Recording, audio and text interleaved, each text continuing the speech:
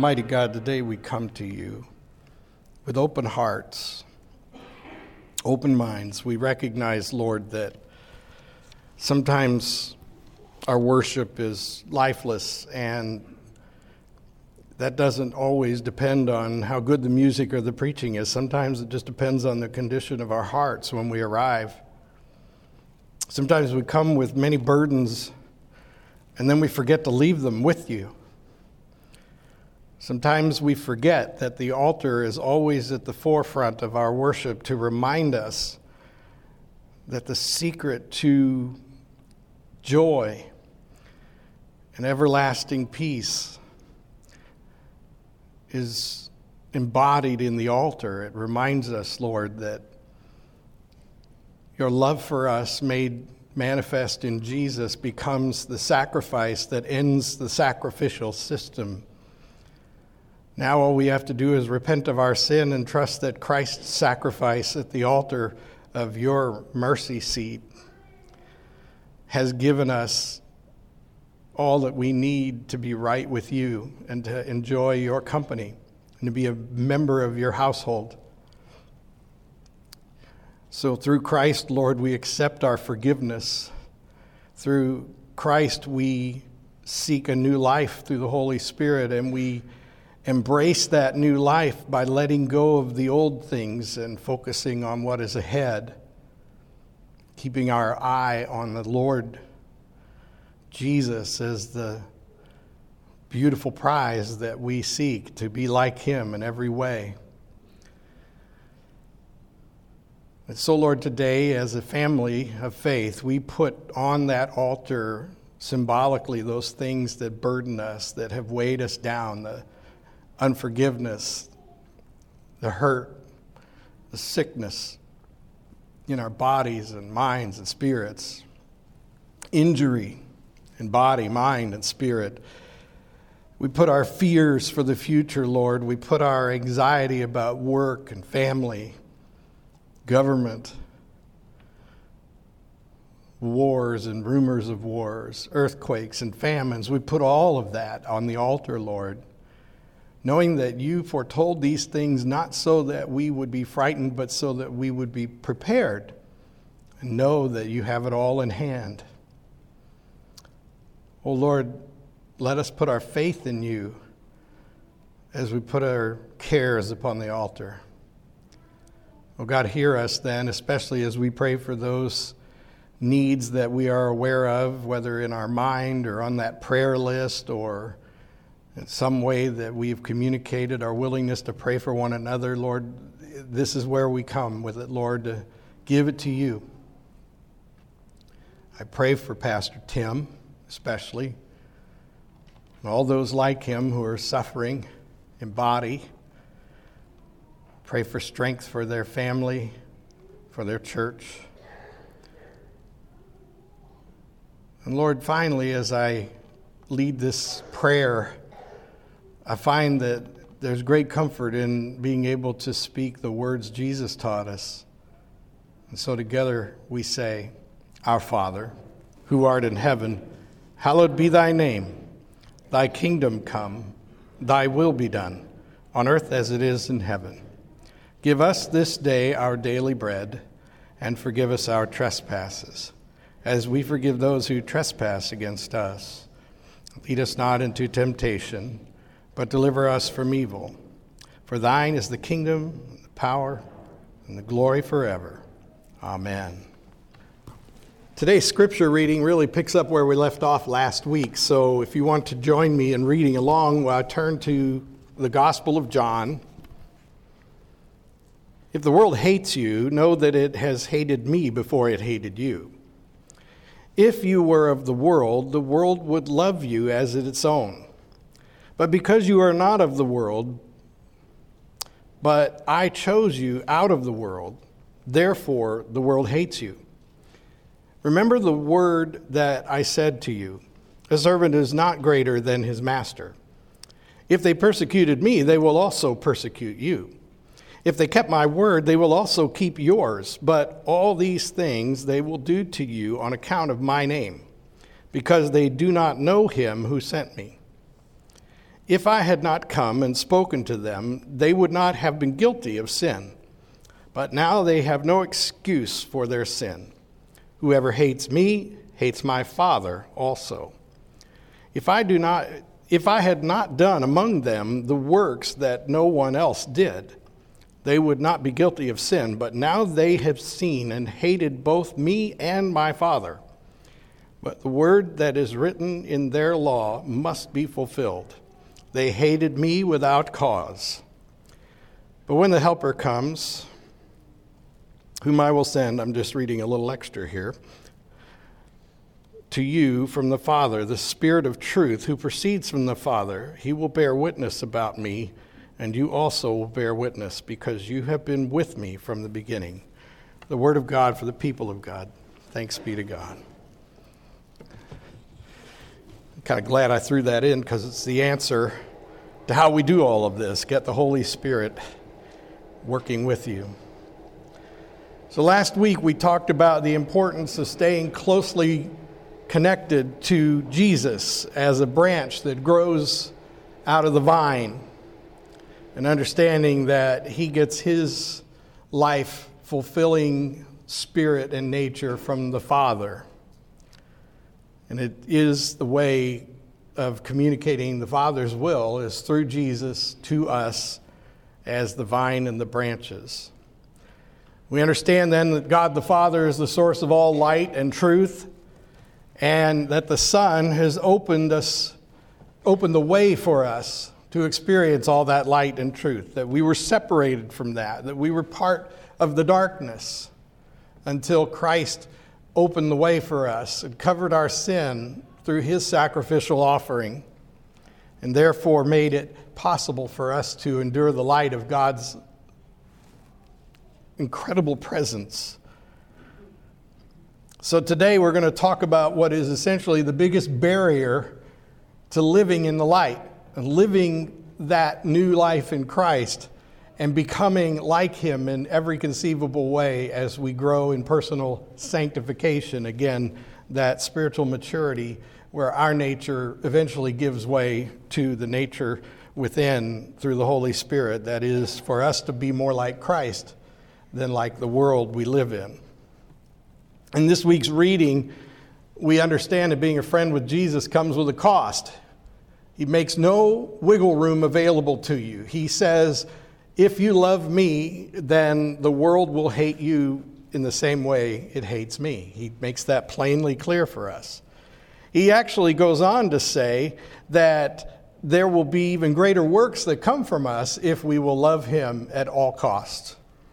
So that's very encouraging. And I imagine that the apostles figured, especially after the resurrection of Jesus, that there would be more than sufficient evidence that everything they were saying was true, and that would end any persecution. I mean, they still held on to the idea, I think, after the resurrection, that they were going to set up this mountaintop place of glory where God would dwell in Christ and he would rule the world, and people would come and they would sit around him as his sort of executive board or cabinet or his various elders. And it took them a long time to understand that Jesus has a different plan, and that this plan will involve suffering, that this plan will involve the transformation of all creation, in particular the human creation, but it comes at a cost. There is, in effect, a picture of the refiner's fire.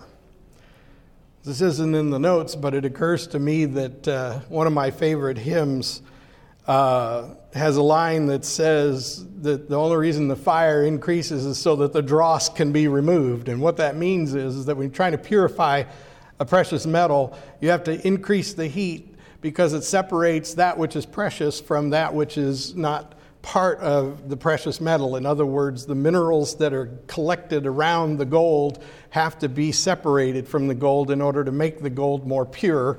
And so these minerals will come to the surface, and then the person doing the boiling or the cooking of the minerals will scrape off the top or the waste, which is called dross. And so what Jesus is describing is a friendship that involves a constant process of refinement and a constant process of having our dross or our waste components removed, those human nature things that make us more like the world we're in than the Christ within us. So the reality that Christ is making clear to us in this passage is that the world will hate you because it hated him first. And one of the ways you'll know you're on the right track is because the world hates you. So the next time you're persecuted for being a Christian, say, woohoo, I must be doing something right. Is that how it goes? Not really. But let's see what we can make sense of here. We can't endure that hostility when we're rooted in this truth, though. We can understand why people mistreat us for being really devoted to Christ. But as we go a little further here, I think you're going to be surprised to find out that there's a lot more subtle persecution going on even now than you might realize, and that there may be a lot more required of you than you might realize. Because Jesus makes it clear that the world will hate you because it hates him. Now, as I read this passage, I was remembering this theme song from this old TV show called Monk. It was sung by Randy Newman. Courtney, you probably love Randy Newman. Yeah, Randy Newman songs are a riot. He's the guy that sings the songs on the Toy Story movies. Well, in the theme song from Monk, he says, "It's a jungle out there, disorder and confusion everywhere, and no one seems to care. Well, I do," is the opening line of the song. And then it goes on to describe all the various things that Monk is afraid of. But it is a jungle out there. There is disorder and confusion everywhere. It's not one world, and you know, the rest of the world isn't that much like Shiloh or Jasper or Southern Indiana. The rest of the world is very different, and there's a variety of ideas of normal out there, and that's an understatement. And sometimes, even in a church family as loving as this one, it's a jungle. Because when we commit ourselves to wholehearted obedience to Christ and to this desire for transformation in our nature so that we are no longer of this world, but we're in this world, becoming more like Christ every day, there is a jungle out there that's ready to consume you, ready to punish you for your lack of generalized nonconformity.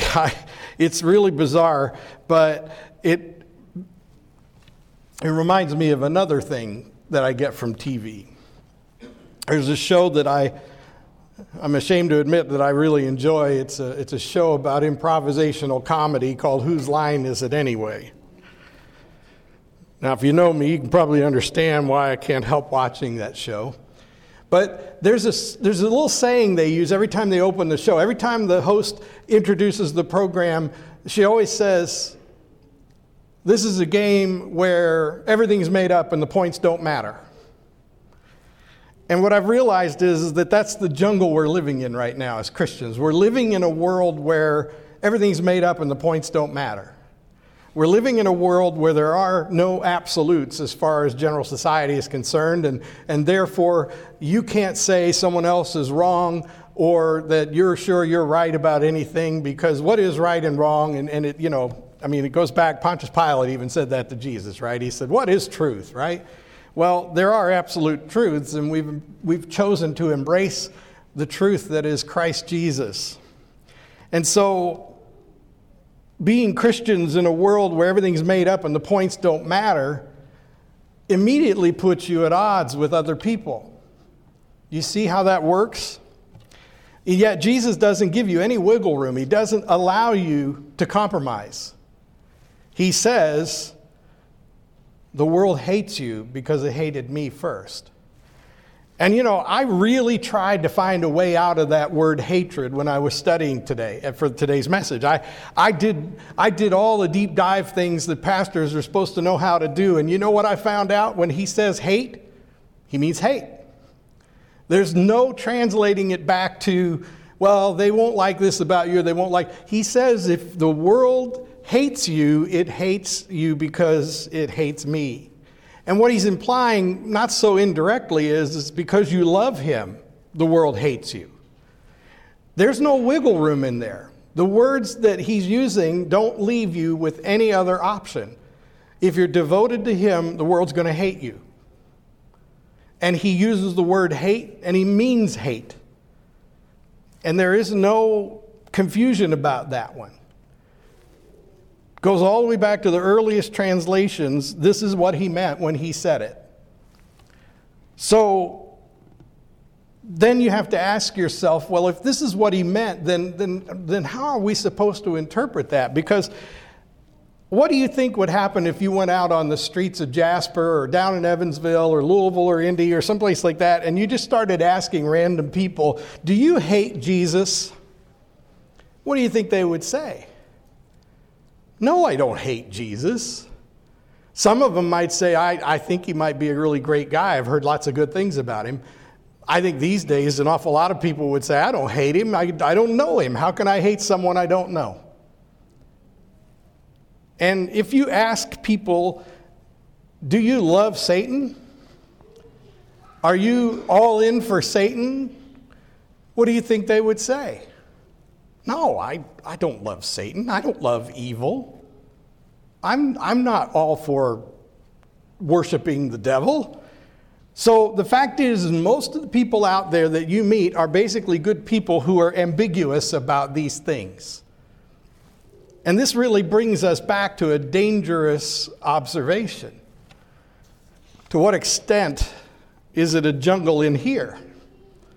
To what extent are we living with ambiguity about Jesus and Satan in our own congregation, in our own family of faith, in our own household? Jesus doesn't leave you any wiggle room. He says if the world hates him, then it's going to hate you because you love him. And so as painful as it is for us to hear, we have to move towards the thing that Jesus said about the ones who had known him. He said that if they had never known him and never seen the things he did that no one else did, they'd have an excuse. But because they know him and have seen what he's done, they don't have an excuse. Who are the they that we're talking about? I think I'm one of them. I know him. I believe he did those things that only he could do and continues to live in the presence of God and is present with us in the Holy Spirit. And I believe all of that. Therefore, I'm not left with any excuses. So, what about you? There are an awful lot of people, if you ask them if they're Christian, they'll say yes. But if you ask them if they're basically ambiguous about Jesus and Satan, well, you'd have to do a little more digging, but I think you would find out that most of them are. That church provides a variety of resources that are of value to them. That the religious community provides them with a certain social structure that's valuable to them. But when it comes to obedience, to really serving Christ to the extent that the world hates you because it hated him first, that becomes a process of refinement in and of itself.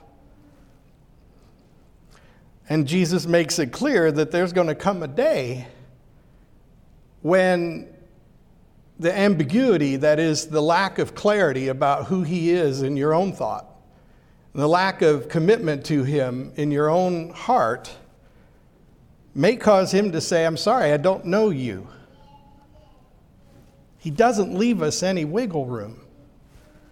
This is hard to hear, I know. Thankfully, God's grace is bigger than anything I could stand here and describe if I had all day to tell it to you.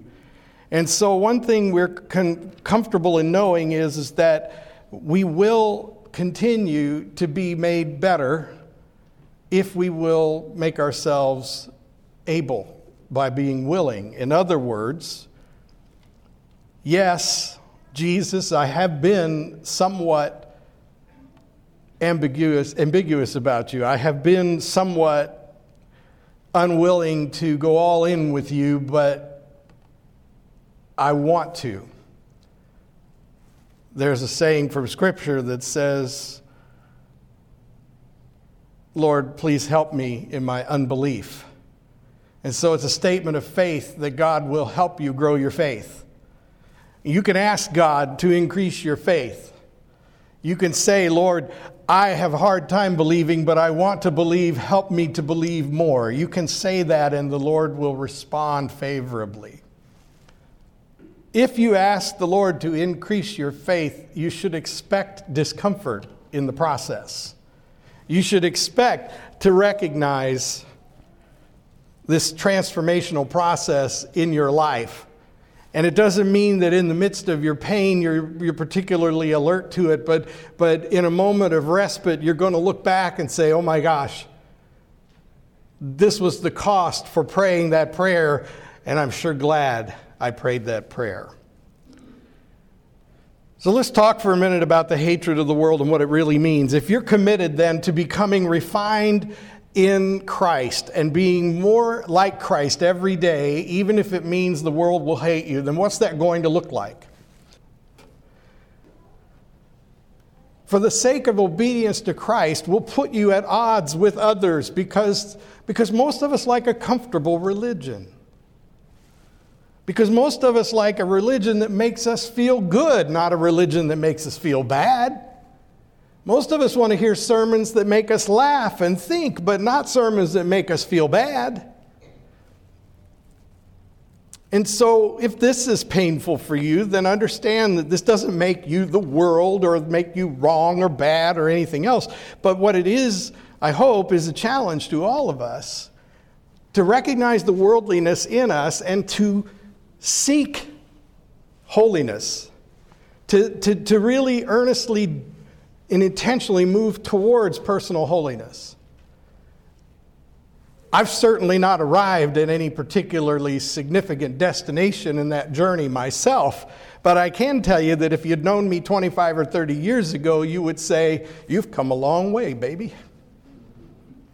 I can assure you that I have been refined and improved in the grace of God over time. And the man you know now, if you find any favorable observations, credit the Holy Spirit's constant refining process. And if I get credit for anything, it's simply that I won't stop seeking personal holiness, that I desire it. In fact, I think I crave it now because, once you've really developed a taste for something good, you have a tendency to want it wherever you can get it. But it is an acquired taste, and that means that if you want this change in your nature from worldliness to godliness, from being a great person in the sight of your worldly friends to being a great person in the sight of your Lord Jesus Christ, the first few times you really venture out in that direction, it will be a challenge for you to acquire a taste for it. But at some point, you'll desire that more than you desire the approval of your friends and your coworkers. And they will mock you and make fun of you, and most of it's good-natured and not particularly hurtful, but in time, it will become hurtful. There are times when you are put in the crucible and you have to either decide to back out or let the hammer fly and have you forged into something stronger and more effective in the world that Christ uses you. Now, that probably didn't make much sense, but fact is people are going to challenge your truth. And some of them are going to be people that have authority over you in some way or another, or people with religious authority in particular who might have the ability to argue what truth is and isn't. And at the end of the day, if you're living in the Holy Spirit, you're going to know, I promise you, you're going to know with absolute certainty that this is where you should stand, whatever the cost. Martin Luther made a speech at the Diet of Worms where he basically said, this is where I stand, and if you kill me, then you kill me. And because of his courage, we had a Reformation that we're still seeing lived out to this day. Sometimes you just know that this is where you stand, and it means that you will be forever at odds with people you once had peace with in some form or another. The world will hate you because it hated him first. Dale Martin Stone wrote this little poem about the shaping of a disciple. Please hear it and recognize that when he wrote these words, man was the way we referred to humanity. So it's not sexist, it's just an old language. When God wants to drill a man and thrill a man and skill a man, when God wants to mold a man to play the noblest part, when he yearns with all his heart to build so great and bold a man that all the world shall be amazed, then watch God's methods, watch his ways. How he ruthlessly perfects whom he royally elects, how he hammers him and hurts him, making shapes and forms which only God himself can understand, even while his man is crying, lifting a beseeching hand. Yet God bends but never breaks. When man's good, he undertakes. When he uses whom he chooses, and with every purpose fuses, man to act and act to man, as it was when he began.